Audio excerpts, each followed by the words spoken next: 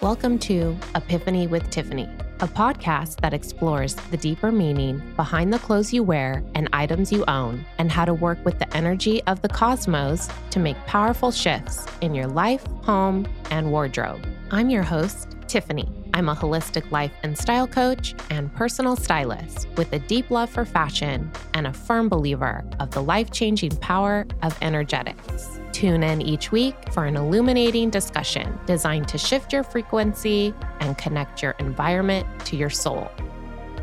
This is a Soulfire production. Hello, welcome back to the show. So happy to have you back for another episode.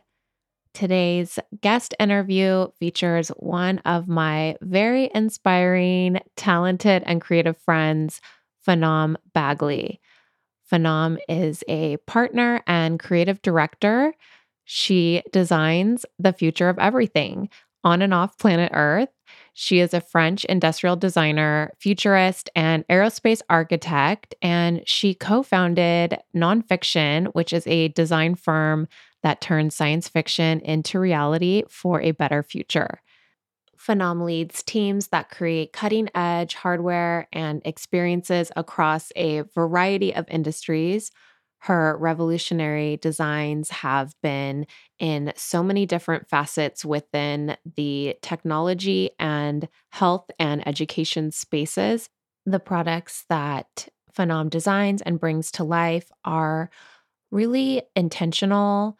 They are attainable, they're intuitive, and they always are aesthetically very beautiful. And the intention behind everything she does is to really just help humans access the ability to become the best versions of themselves. You know, I love all of that. Phnam has such a unique and fascinating background, which we really get into in this interview. She and I met several years ago. I was doing some marketing work for one of my friend's companies, a woman-founded tech jewelry wearable company called Tinsel. Instantly, when I met Phnam, felt so gravitated and curious about her. I don't know if it was her bright blue bob. She had an asymmetrical bright blue bob that I instantly felt super interested about. And she and I bonded over fashion and our shared love of oysters and just loving to get together and talking about a variety of topics. She's such an open book and she knows something about pretty much everything. And I am a very curious person, and she and I always engage in really interesting conversations. We can go down many a different rabbit holes.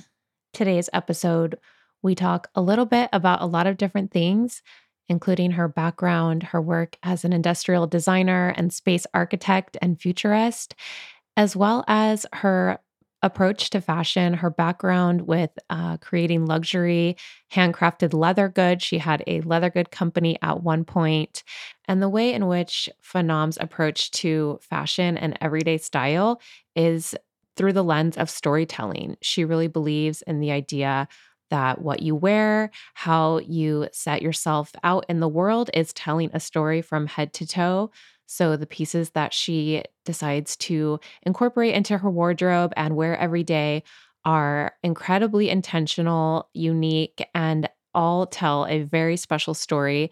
I think you'll leave this conversation feeling incredibly inspired and just ready to move past your own blocks. If you have any creative blocks or any dreams or visions for your life and you aren't going after them, let this conversation be the fuel to your fire so that you can get out there and do the things that you want to do, because Phnam's story is really telling us how we can break the mold, break past our own fears and blocks, and how really anyone getting started, even someone like her that I really feel inspired by, has gone through a process of not knowing what they're doing, not feeling comfortable to get started. There's a lot of unknowns in the beginning, but that not letting that stop you, getting out there anyways, getting started. And sure enough, the more you put yourself out there, the more things start to unfold, the more people start to see and appreciate the work that you are doing and creating, and the more that the universe is able to align the energetic match of opportunities to you that really fits in line with the things that you are going for. So please enjoy this conversation with Phnam Bagley and see my show notes to get links to her website, her LinkedIn, and her amazing YouTube channel, which has a design series that I think you'll find really fascinating. One quick little announcement before I forget and before we dive in. I am now working with a supplement company. When I was listening back to the episode with Phenom, she mentioned some supplements that I turned her on to that she still uses and incorporates in her daily routine, which just made me feel so good because supplements have helped me so much with my own elevated existence in life. And I am proud to say that I am now teamed up with a supplement company that I know and trust. Cured Nutrition is a premium provider of cannabinoid, functional mushroom, and adaptogen products designed to help you feel your best. Their product line features organic and squeaky clean ingredients. All products are non GMO, gluten free, made in the USA, and really easy to incorporate in your daily routine. I really love their raw CBD full spectrum hemp oil, their Aura gut health supplement, and their Zen relaxation and sleep supplement for the evening time. So if you would like to try those out, coupon code Epiphany will get you 10% off your first order. Enjoy. And now for reals, onto the interview with Phenom Bagley. Hi, Phenom. Hi, Tiffany. It's good to see you. So good to see you. Thank you so much for coming on. I miss the office. You're in the nonfiction studios, and I worked out of your office last year. You let me sublet a desk, and I totally miss coming in. It's such an inspiring office place, like very creative, of course, and just so fun to be in the mix a little bit last year with you. Yeah, it was super fun to have you here. You were actually sitting in the room I'm in right now, which is a material library. And for those who can see behind me, we have this fantastic collection of materials that you can touch and smell and bite if you want to. Ranging from pineapple leather all the way to carbon nanotubes. So pretty nerdy stuff.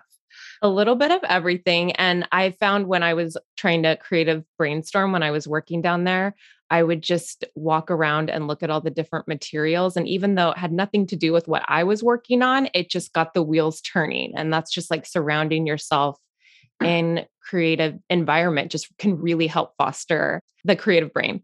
Yeah, I'm actually not sure it has nothing to do with what you do, since you're dealing with fashion, with variety, with alignment between someone's needs and what they have around them. I think the materials that we put in the projects that we work on do the same thing, right? And they can take the form of clothing, or they can take the form of architecture or products. So I think there is a lot of alignment actually. That's very true. It's a good point. There's a lot of overlap, and materials can be used in so many different ways and applied so many different ways. Well, let's just back up a second. I really like to start my guest interviews by asking a couple rapid fire questions so people can get to know you a little bit on your day to day life. Can you walk us through some rituals that guide your day? Do you have anything you do in the morning or in the evenings that are your anchor point day to day? Yes. So I chug a large glass of water in the morning with a few of the supplements that you have recommended me. Actually, there was a period of my life where stress and anxiety was a little bit overwhelming. So I still take those, and it's been life changing. And I can actually tell when I fall behind and don't take them for a few days, that I can feel a change in my body. So being regular about supplements has been wonderful. Um, I make my bed every morning. It's that basic rule of the first thing you have to get done in the morning is your bed. So and getting other things done throughout the day is much easier. Um, I have a red colored living room. The couch is red, the walls are red, the fish is red, everything is red. And Bright red, bright bright to like tomato red. red. Exactly. And I've had a lot of people like, when I was painting it, commenting on how it's going to make the room smaller, and this is not really something that's is common or shocking and all that. And the room does exactly what I want it to do, which is really creating this cocoon, this like wrap around my body when I'm in there. So when I'm reading and relaxing, I do it in a red environment, and there's a warmth and it's like a room hug. That's what it feels like, Ooh, and I love and I get that. a lot of confidence from that. Um, Other rituals, I like to keep my work and my home environments clean at all times. So you will never see dishes laying around for like a day. um, Making sure surfaces are clean. That it's not necessarily for welcoming anybody in that space. It's even for myself. I like to come home to a clean house. um, even after I come back from travel, I don't want to have to come back and have to like undo my suitcases and have a bunch of stuff around. I just want things to be where they are. I also have a yoga room in my house in San Francisco, which is this space full of rituals. When I decide to practice yoga, I either do it silently with the moves that I know, or I have a TV where I can have online classes play. And I keep my tools very very simple, right? Two blocks, one strap, one yoga mat, and then but I have to have my scented candles. Um, it's very strange because I have a lot of scented candles, and I light them at the same time. So you would think that all the smells would be overwhelming at the same time, but for some reason it gives me a lot of energy. So that's a wonderful thing to have in my life. I love these examples. I think everything that you mentioned and just what I know of you from being friends with you for so many years, everything you do is so intentional and you really approach things, it feels like in a simple way, but a very intentional way. And so you're not overthinking it, you're not overcomplicating it, but it's so much more effective that way. And I love the idea of your red living room being a cocoon, which I never would have pictured unless you walked us through that. But when I started thinking about it, it's like red light at night, which is something I'm a big fan of in the evenings as well to kind of calm the nervous system. That warmth, the warm light can really help calm and soothe our nerves. And so it's really interesting that you experienced that in your living room. I It's love funny that. because some literature says that red excites, Yes, opens yes. the appetite, and it doesn't seem to be doing that in that particular room. I don't know what the neuroaesthetics behind that are, but I don't know if it's the geometry, the fact that there are many styles on top of each other um, going on, but or if I'm used to them, but no, it's a place of calm for me. It's a place where I'm very comfortable being by myself, and it's a place I'm very comfortable welcoming people to. Mm, yes, love that. And you are so welcoming. You love to host dinner parties. I've had many a fun evenings at your backyard barbecues and dinner parties inside your home. You just have the flow of the home in San Francisco has such a nice flow, as well as the office that you and Martis work out of in San Francisco. And I know that that was another probably intention point for you is you really like to bring people together as much as you do like to work on your own. Oh yeah, that's a major decision in what places we rent. How many people can we pack in here, um, and have fun with? Because without that community of friendship, of even second degree or third degree friendships, we have nothing, right? So you mentioned food earlier. Food is essentially my love language, right? If I love people, I feed them. If I don't love people, well, I can order pizza. Um, So, Now I uh, know how much you actually love me. You've fed me a lot over the years. there you go. But because food is more than just, opening a bag of chips and then, and then put it on the table, it's really taking the time to combine the history of what I love and then sharing it with people that I love, right? And it's a multisensory experience too, right? There are colors, there's culture, there's aromas, there's presentation, there's different ways of eating as well. Sometimes it's more of a buffet, and sometimes it's more of a sit down. But uh, every meal is an occasion to make something extraordinary. And thankfully, we have 3 meals a day, and for some people more, what we can do this with. So yeah, food is so incredibly important, and I wish more people paused when they ate food, and specifically when they shared food. Right? No more of that staring at your phone when you're, with a loved one, or or skipping on important conversations because you're distracted in any other way. So yeah, food has to come back into people's lives in a central way. Yes, such a focal point. I love that. Well, I want to get into your background a little bit because you have such an incredible background. You've worked across so many variety of industries and you've done everything from fashion design to industrial design. And I would really like my listeners to hear a little bit about where you grew up, your background, and kind of how you started on your path and what inspires you along the way. Sure.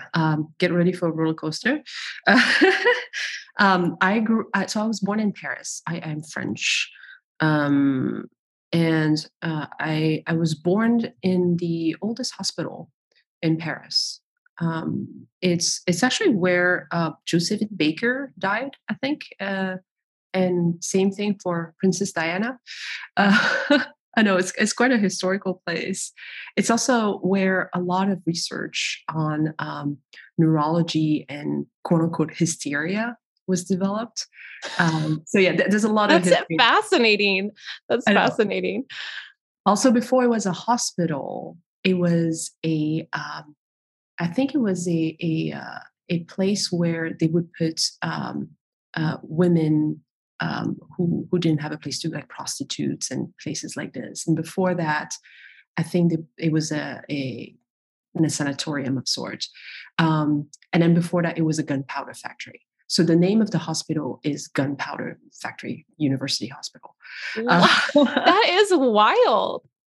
yeah, I think we don't yeah. often think about the energy of the hospital we were born in if we were born in a hospital, but to have all of that energy merged into where you were birthed, I wonder if that had something to do with how innovative you are as a designer. Uh, I guess one thing it has done though is developed a love for history. So I like to know where things come from and why they are the way they are, whether it's a positive or negative, right? I think having a certain level of transparency in understanding the context in which things happen makes our understanding of the present and the future a lot clearer. So that's where I was born, and I grew up about 20 minutes away from Paris, um, in a place that I would describe as extremely ugly, like full of concrete and graffiti, and not a lot of nature or creative anything. To be completely honest, and I think that that awareness of that ugliness actually fueled uh, my desire for creating beauty in this world. That's actually something I realized fairly recently, because I was completely devoid of inspiration, which is insane because I literally live 20 minutes away from Paris, which is one of the most inspirational cities ever. Um, but yeah, that's where I grew up. So I stayed there until college, and then I went through college in France and Denmark, eventually grad school in the U.S. And I have been in the U.S. for 17 years. So in terms of career, It all started when I was a kid. There were two things I wanted to be. I wanted to be an artist, and I wanted to be an astrophysicist. I've always found a wonderful escape in the world of the night sky. I was very aware of the infinity of layers when you look up at the sky. The fact that certain stars or galaxies are actually closer than others, and that our perception of the Milky Way or every star or galaxy around that is an illusion for the most part. So so that has helped me be comfortable with the idea of traveling in space and time in my mind. And so I started doing that very early in life. And then I have turned that power into a superpower as an adult. Now, what I do is that I take science fiction and then I make it real. And I do that for the benefit of humans, the environment, and innovation. I get to work with the most incredible people all over the world, fixing everything that I deem a problem: education, healthcare, the way we live in space, the way we treat each other on this planet, the way we clothe ourselves, the way we use materials, the way we manufacture things. So that has been a little bit of a journey to create something that is very essential to who I am. Right? I got into the field of design and of aerospace architecture not to do what other people have done, which is fantastic. I mean, the innovation and the technological development that have been happening in the last 50 years or so is extraordinary. But I wanted to do it my way, with my own personality, with my own guidance, and most importantly, I wanted to have fun along the way. I love that. And it's so cool when you can reflect back to your childhood and see how if we are tuning into our inner childs and working on what we were inspired by as little kids or what we were curious about when we were little, how that can inform what we work on as adults and what inspires us as adults. And what has really inspired me about your work is just kind of to your point around doing things your own way. You have such a unique way in which you approach projects. I've worked together with you on a wearable project back in the day. That's how we first met, actually, when you designed the tech jewelry piece for Tinsel, which was a women founded company by our friend Ania Williams. And everything you approach from that product, it was a earpiece necklace, and designing the hardware for that. Wearables were just coming out. This was 2015 when we met. You actually had the blue hair back then, but it was platinum blonde with blue and asymmetrical bob. And now it's really long, but you still keep the blue. I love it. Yeah. But you just always had this like very unique approach to design. And what we've talked about often, you and I, is how people sometimes try and put you in a box or label your background in a box of like, Phenom does this, Phenom does that. And you really don't like being put in that box because you can always see outside or around any type of parameters or constraints that people would perceive as constraints. They're not constraints to you.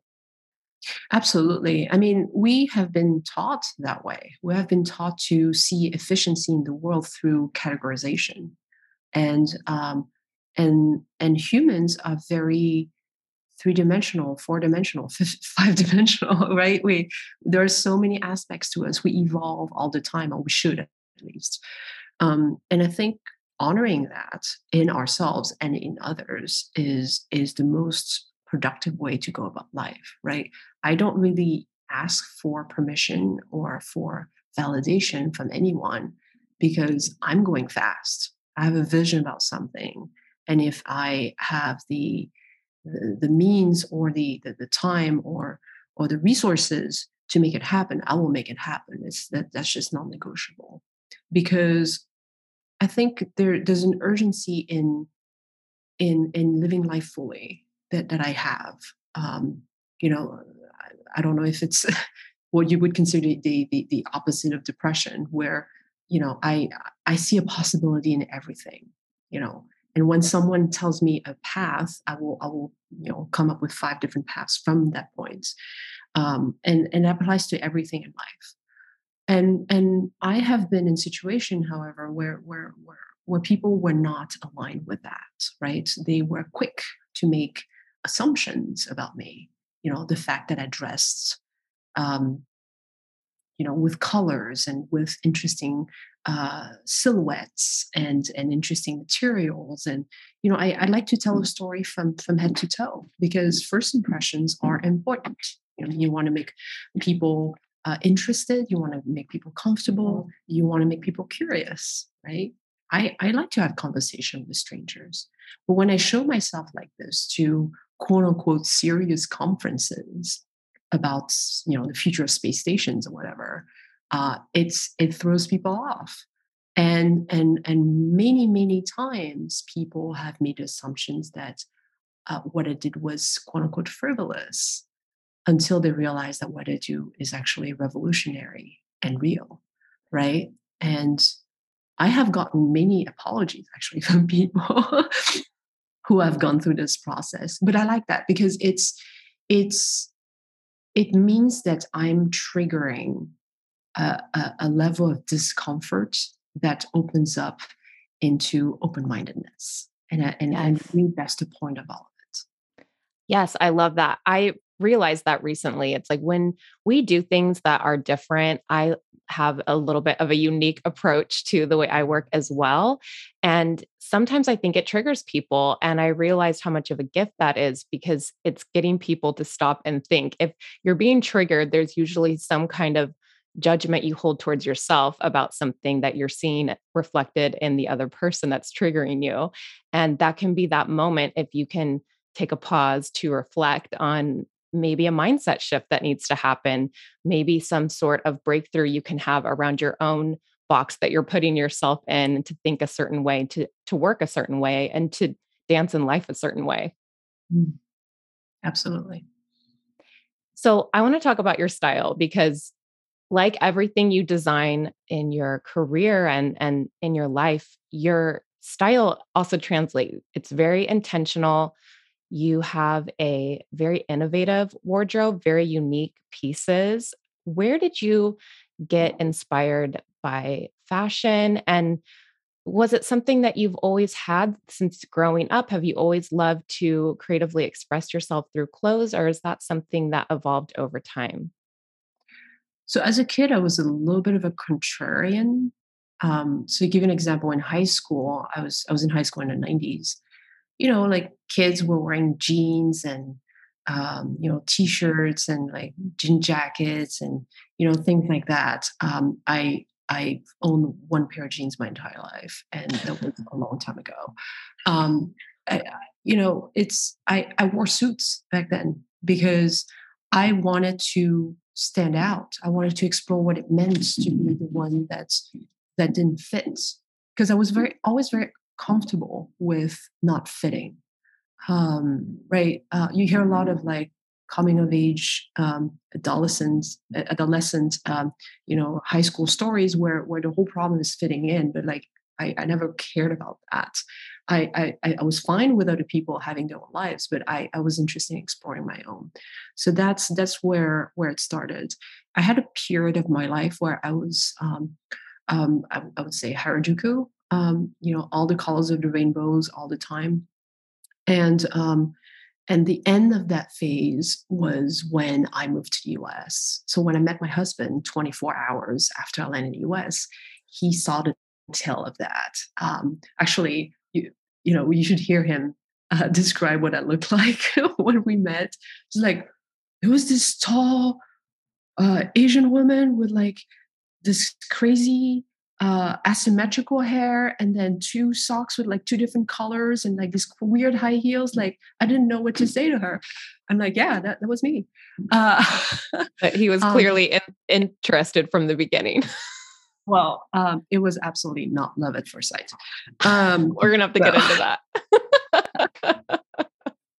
and then after that, but the whole time I was always interested in materials and in colors. I love color. I think color is life. without color, we don't have a starting point in any conversation. Food is color, materials are color, even the color of my hair. Right, I used to change my hair fairly drastically every year. When you look back at pictures, you can tell what year the picture was taken just based on the haircut I had. And but unfortunately, about 4 years ago, I started doing a lot of public speaking, and the blue hair that I've done right now is what people recognize me by. So it has become a little bit of a signature. I hope it doesn't become something as dated as Anna Wintour from Vogue, but down the line. But that's what I have right now. But in terms of like what I wear and what I've been wearing for the past 10, 12 years, it's a lot of Japanese and Belgian fashion. To me, they're the most innovative, the most comfortable, the most fun, the most versatile types of design. I have never worn anything that's close to my body. Not because I don't like my body's fine, but it's just I love ample volumes, and they make me very comfortable.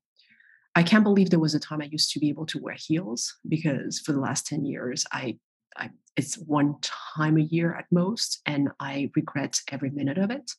Um, so I yeah, know, I can't even picture you in heels. I feel like your birthday party this year, you wore heels. And I was like, wait, who is this? I've never exactly. seen you wear heels. It just doesn't happen. I don't know how to walk in heels. I do not have the hip, the back, stature for it, I guess. Also, I'm completely out of practice. So yeah, lots of flats. What I'm wearing right now is actually a lot of what I'm talking about. I have a Isabelle Marant yellow sweater that's very, very comfortable, with mohair. I have this comme des garçons skirt, black skirt with bows, satin bows all over it. It's really fun. And then I Gorgeous.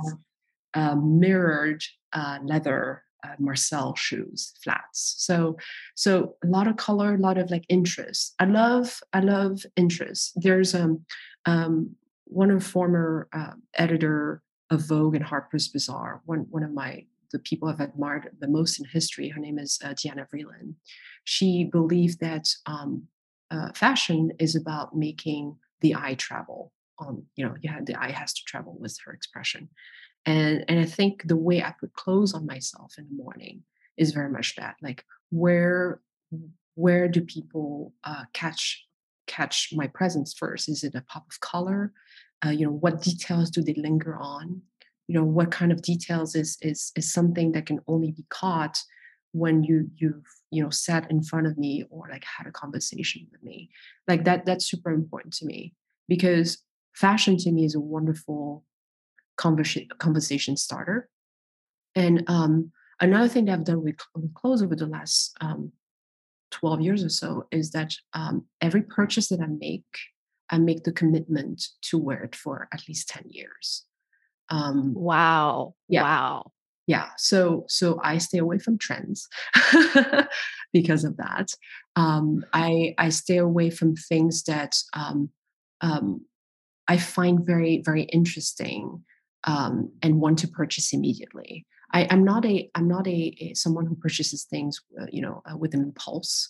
I always, keep things in my cart for like a couple weeks and really think it over.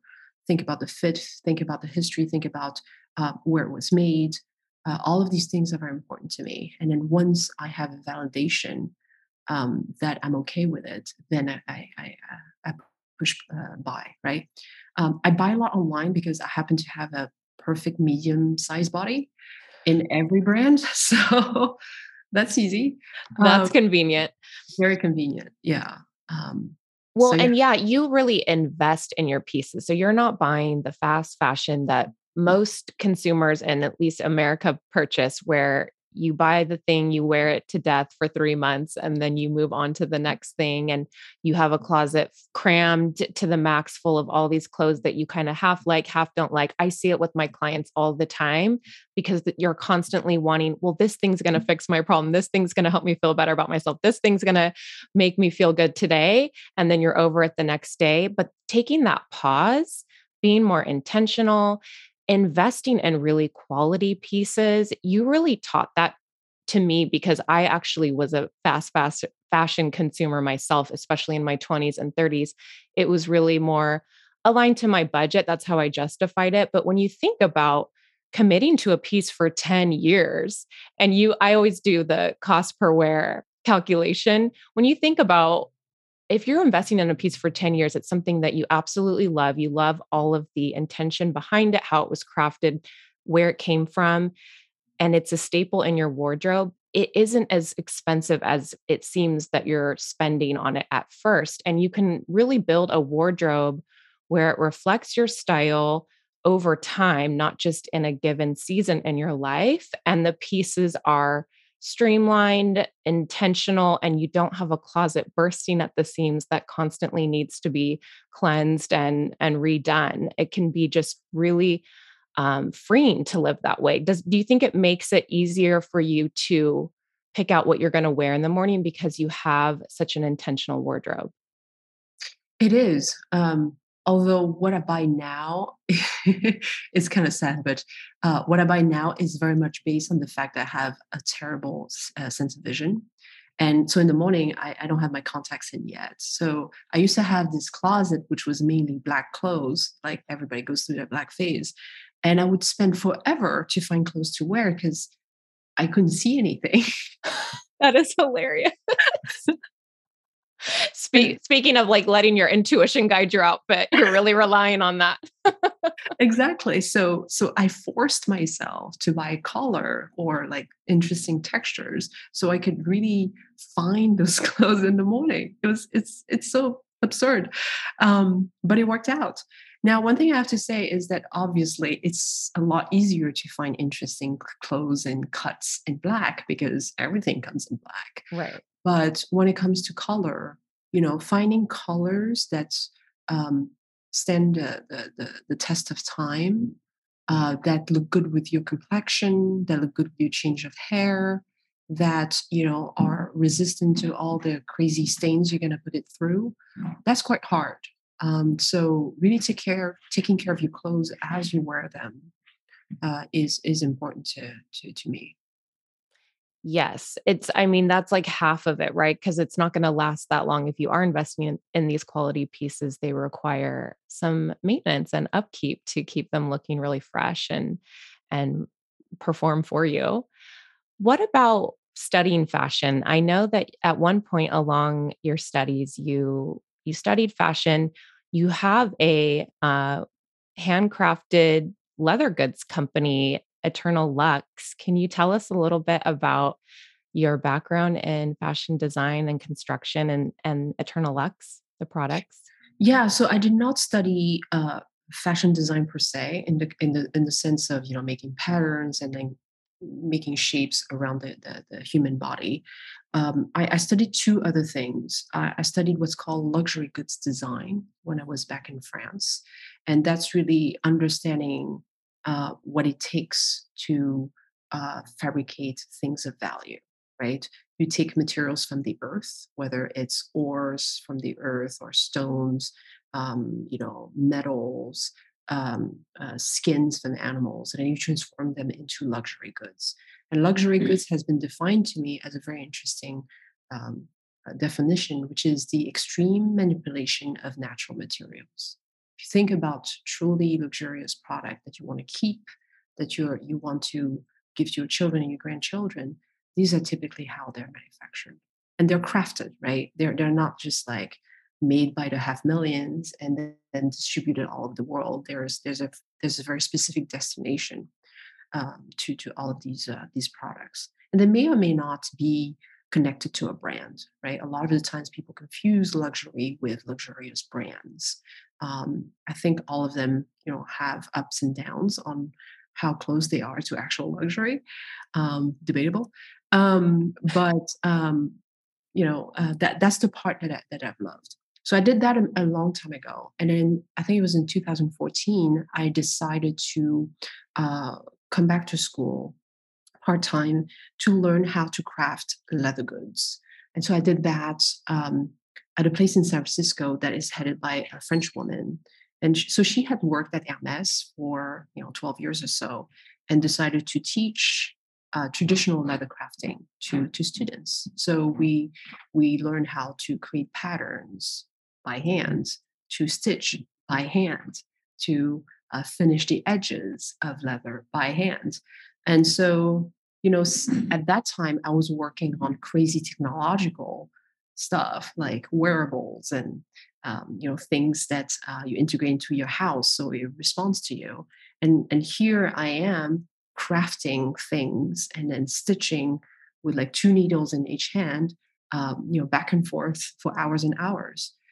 So I think that balance between the future and the past has always been very important to me. So after I did that school, I started Eternal Lux. That was about 10 years ago, and Eternal Lux was really one way for me to express that merging of the past and the future, where I wanted to use traditional, centuries old techniques, but apply them to contemporary design, right? So having that fresh, clean, unisex, but also very distinctive look to the design, something that catches your eye from afar, but also up close, you look at the craft that was put together to make that happen. That's what was interesting to me. And so I ran that for about 9 years, I think. And I'm sad to say that I actually recently closed it officially, because my day job, which is running a design firm, is taking about 200% of my time. So, Right. but I still have the bags with me, and they tell a pretty wonderful story of a period of my life where I needed to have that aspect of design be true to my practice. I love that story. And I mean, the pieces are exquisite in that collection. The shuttle bag comes to mind and the wallets. I mean, they're in and of itself, each product you crafted are like little art projects. Like you could keep them in a museum. They're so bold and unique, but also very usable. They're like you could use them for every day. They are gender fluid, I would say, like very approachable to the masses. And there's the level of detail in each product. You can tell that you had that really strong intentional background that helped you craft these. And I mean, I love that it sounds like it maybe inspired some of your work to date at nonfiction. Can you tell me a little bit about that and if it had an influence? Oh, absolutely. So, one aspect of luxury goods that a lot of people don't necessarily talk about is sustainability. Um, so, it's easy to talk about sustainability and using, materials that are biodegradable. That's the more disposable aspects of sustainability, but also creating products that people care about, that people repair, that people keep for a long time, and then give it to the next generation. That's also another aspect of consumerism that is more respectful, right? Um, and so the idea of consuming less but consuming better is very much at the core of what we do. So I translated that aspect of luxury design background into the work that I do today. And the work that I do today like ranges from designing wearables for so you can fall asleep and stay asleep longer. And actually, you, Tiffany, was one of the models for the So campaign. fun. It was so great. So yeah, working with neuroscientists from UC Berkeley and developing this product, pretty incredible. We're also, again for the brain, we're working with Rice University developing a brain implant. So yeah, pretty crazy stuff. We're also designing the future of food for people who go to s- uh, deep space missions. Going to Mars or like long-term missions. We are also. Oh, this project is going to be very interesting for you. So we're about to start this project where we are um, targeting the idea of completely revolutionizing the future of fashion. So, fashion as of today is an extremely wasteful industry, like Yes, billions yes. and billions of you know um, dollars and tons of waste being thrown out everywhere. from every country, pretty mindlessly. And these materials are not just coming back to nature and just like degrading and being nice to trees. They are polluting ecosystems. They are disturbing natural environments and really contributing pretty badly to climate change all over the world. So the idea is to create a whole collection of future garments that are going to use biodegradable materials only, by, or materials that are designed in a way that are very, very durable. And what we want to do is inspire all the brands in the future, from fast fashion all the way to luxury goods, to replace all the materials we use today that may sound sustainable, that may sound clean, but actually aren't. And then we want to integrate more interesting materials. Like some of the materials we're looking at are made from mycelium, which is part of fungus, made from chitosan, which is the material shrimp skin or insects are made of, algae, graphene, which is this like extraordinary frontier materials that seems to be doing everything more materials to do. So really thinking far in the future on how that kind of thinking and that kind of application can completely transform our relationship to consumption and our relationship to what we put on our bodies. So my aim is to create everything from intimates, things that are close to your body and close to the parts of your body that are most fragile, all the way to spacesuits. So it's a range. So the range is broad, but what I would expect from you, which makes me very excited to hear that you're doing this, is that this is the innovation that we've been needing and desperately needing in the world to help combat some of these practices, but it's got to look good. It's got to be chic. It's got to be well designed. And I know that if anyone's even touching that industry right now with using materials that are compostable, it probably doesn't look very good aesthetically. And I know that you really approach with like such a well-rounded lens. So that excites me to see what you're going to create there. And you mentioned we. So tell me about your partner in crime over at Nonfiction. It's your husband.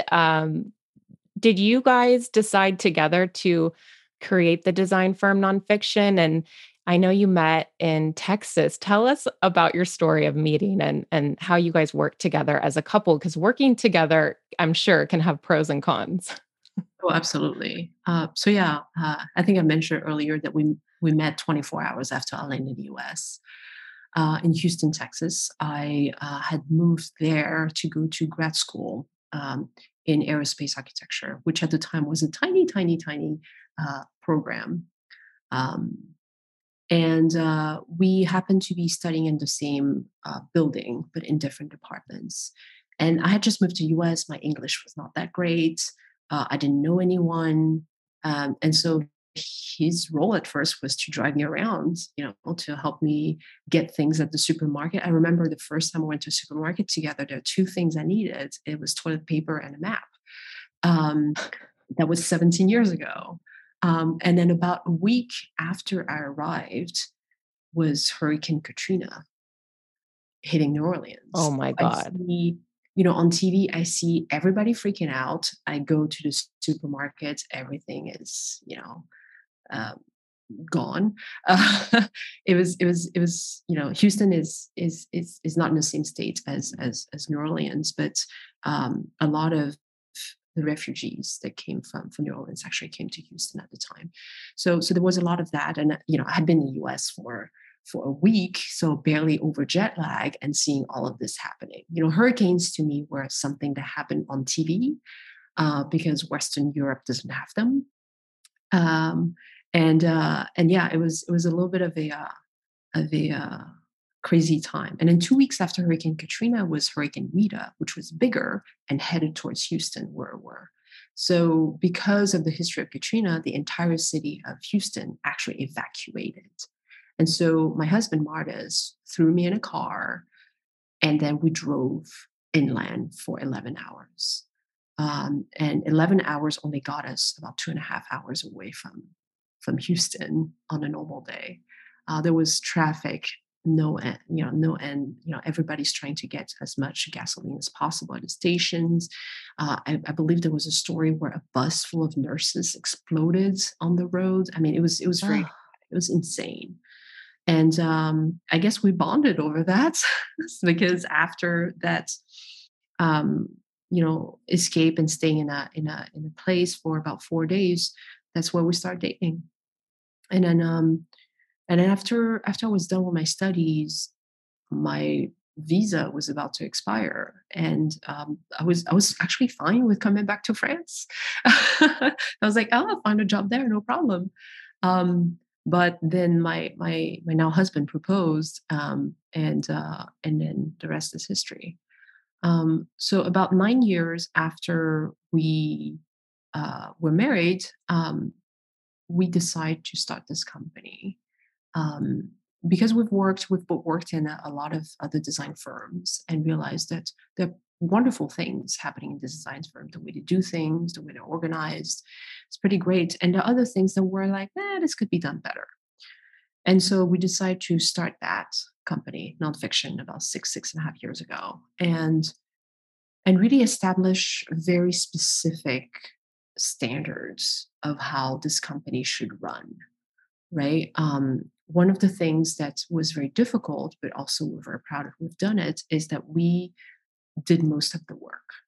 A lot of business owners in design are typically started by very talented designers, but down the line they get bogged down by the business and the marketing and the business development type of work and cannot touch design anymore. That's something that we never wanted to do.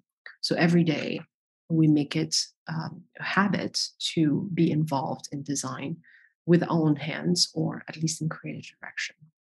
So that is true to this day. We're still, basically the main designers of this company.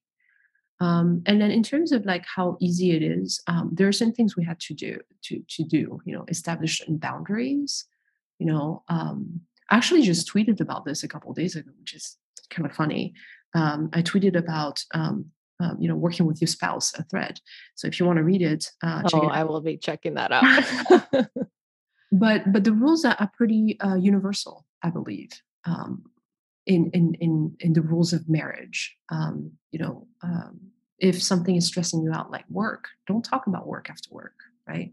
Don't have friends that are exclusively part of your field of practice. Most of my friends are not designers, and I love Right, it that way. I don't talk about work with them ever. right. I'm not even entirely sure if they know what I do for a living. So, um, and that's fine. Respect, obviously, transparency, trust. The fact that we both have to have our own personal therapist, that's non-negotiable.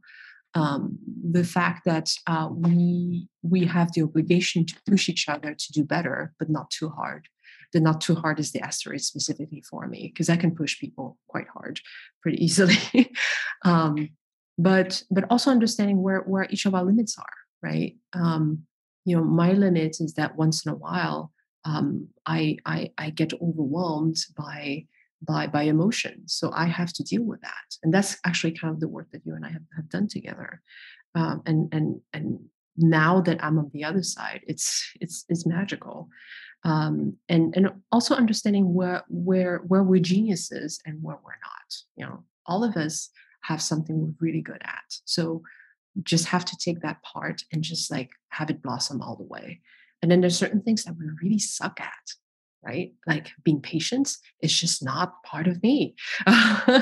And so I have to like work things around my schedule, around the way I talk to people, around creative direction that allow for that lack of patience to not turn into something horrible, and to perhaps turn into something very productive.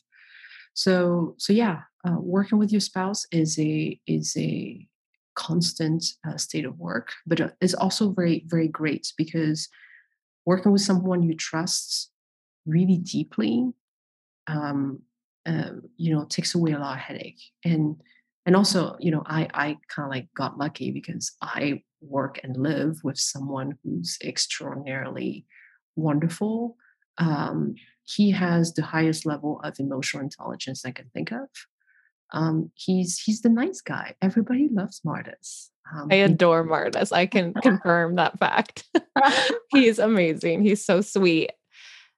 But like what to your point, what I always admired about the way I've witnessed the two of you work together is that you draw each other's strengths out. And I always see Martis as that supportive role for you, where he's not competing with you. He's not trying to do the same things you're doing. He recognizes where you most shine, you recognize where he most shines, and you let each other have your categories that you work best within, and then support one another on the other things that you might need help and need to lean on. And so that's like such a beautiful way to have balance of energies in your business. And I love what you said about not talking about work after work. I mean, that's got to be one of the biggest life-saving points right there, because it could easily bleed over into all parts of your life otherwise. So I think having that communication up front with those boundaries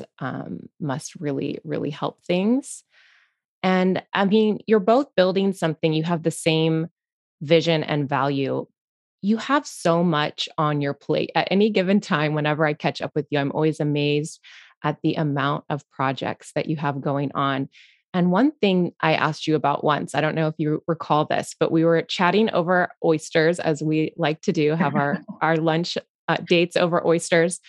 And I was asking you, like, how do you get so much done in a day? Because as a new business owner myself, I often get splintered with all the different types of roles and responsibilities. I don't have a team at this point in the game.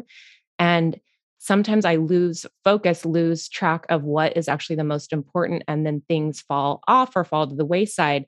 And what you said was so simple. And it's something that really stuck with me. You said, when something gets on my plate, when something gets added to my to-do list, I I do it right away. I don't let it sit there and linger. I don't wait on it. You just take care of it. That way it doesn't build into a to-do list. And it's often those little tasks that we put off to the side, we add to a list, and then all of a sudden we visit our list and we're overwhelmed by how many little things we have to do. But if you take it off your plate immediately, it's like such a more easeful way to work. And even setting up our appointment to meet today, I was really in awe with like how quickly you responded to setting up the appointment, just getting it on the calendar. There's no doesn't seem like a lot of lingering. How do you think about that? Like how does that really is that something you think about a lot, where you don't let things sit around? Like that really stuck out for me. I would just like to hear a little bit more about your approach there. Yeah, it's become a habit to do that. I don't even think about it. It just happens automatically. It all stems from my natural inclination for anxiety. So when I have a lot of things that pile up and I'm overwhelmed, I get into this anxious state, and then anger takes over, or emotions are driving my decision making, and that's usually not a good thing, not a good thing for anyone really. So, in order to alleviate the first steps of anxiety, I basically divide my tasks into things. If I can do it immediately, I do it immediately, like you were talking about. If certain things will take time or will depend on other people um, giving their 2 cents, I usually think about it for a minute, because I'm also in the habit of not redoing things. I like to do things once, and that's over. um, so really thinking strategically and deeply about how to best do something, and get it done as quickly as possible. So everywhere I go, on my laptop right now, I have a checklist. Right? I'm a checklist um, advocate and all the way, because, and I like writing too. There's something about handwriting your tasks. That's not the same thing with putting them on the computer for some reason, but handwriting your task and putting that square box next to it and checking that square box every day has a level of satisfaction that I'm sure there's like some level of dopamine happening in your brain when you check that box. That's it. That it does two things. One, you've done the work, so bravo.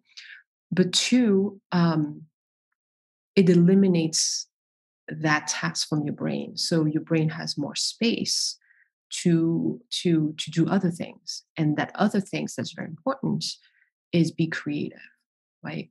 Being creative does require a lot of brain space, a lot of physical space around you sometimes as well, especially when you're thinking about very complex problems. So, not having to think about things, not having to worry about what other people think about you being, 20 hours late at something. That's not part of it. Another thing that kind of drove this is my complete inability to be comfortable with being late. I really, really hate being late. It creates like I can feel my blood boiling in my entire body. It's just it's a huge sign of disrespect for me. So I don't want to impose that on others. So yeah, never be late on things that you promise, but also be very realistic about what you promise. Yeah, I mean, it all goes back to owning your truth, setting the right boundaries that you know you need to set to help everyone be successful. Because if you're owning your own way of operating, then everyone can get on board. But if we're trying to do things and we're saying yes to things that aren't aligned, then that's just going to cause chaos down the line for everyone else when you're canceling at the last minute or you're running late because you weren't actually thinking through how long it feasibly takes.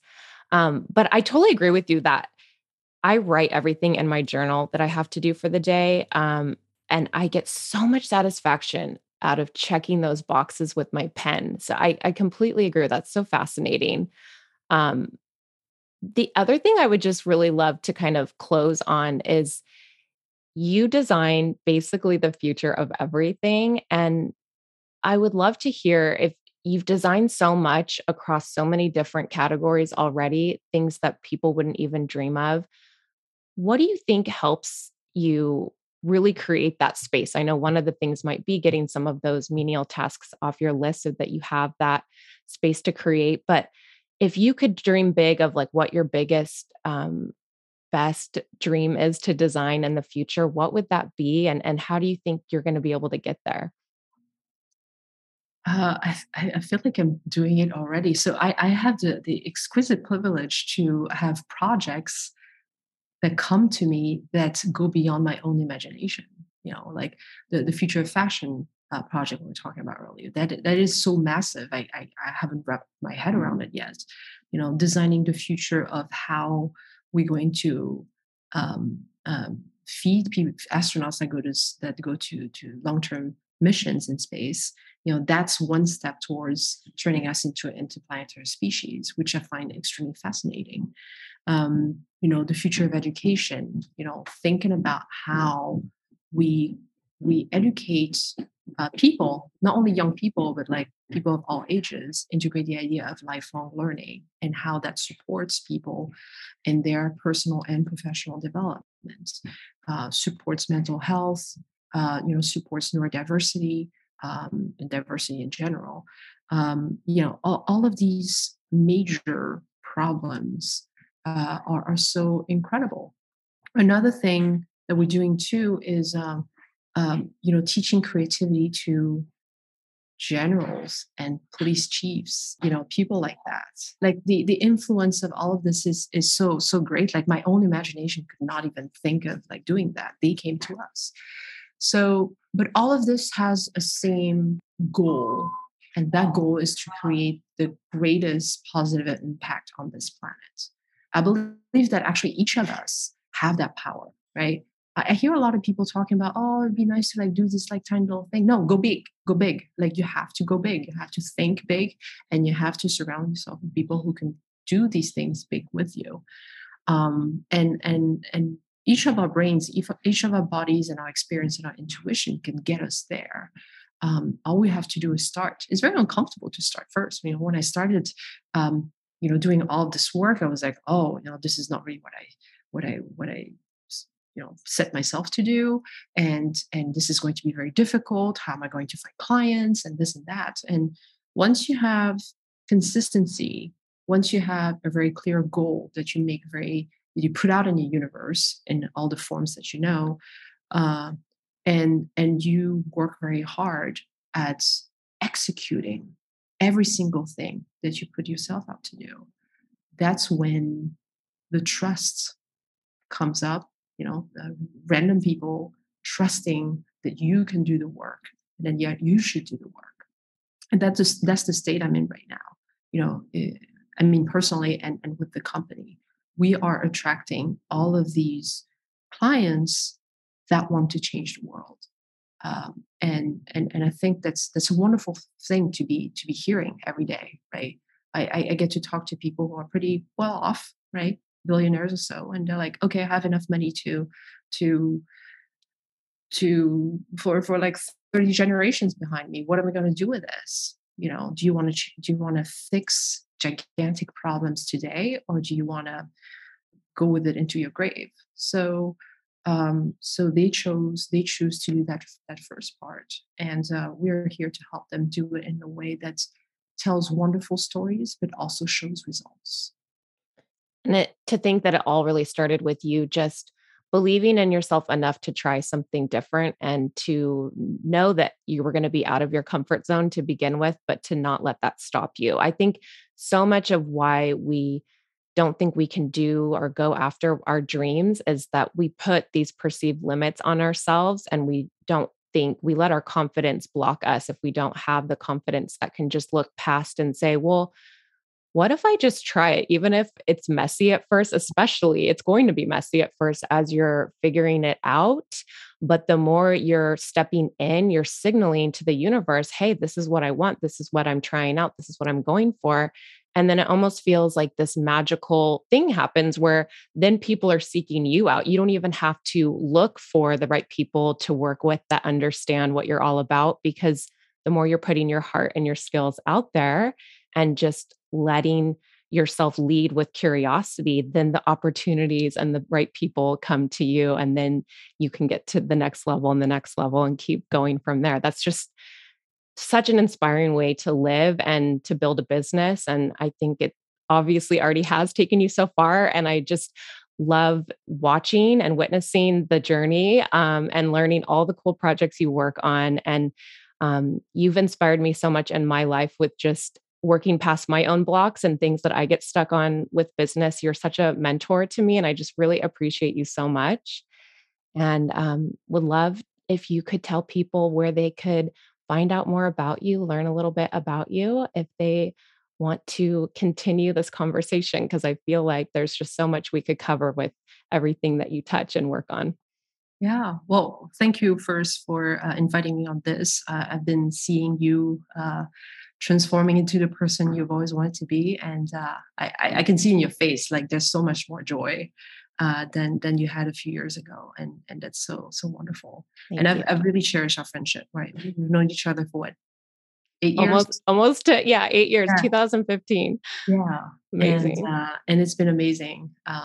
It's nice to have someone who's growing around you, because it's so inspiring to see, and growing their own way, right?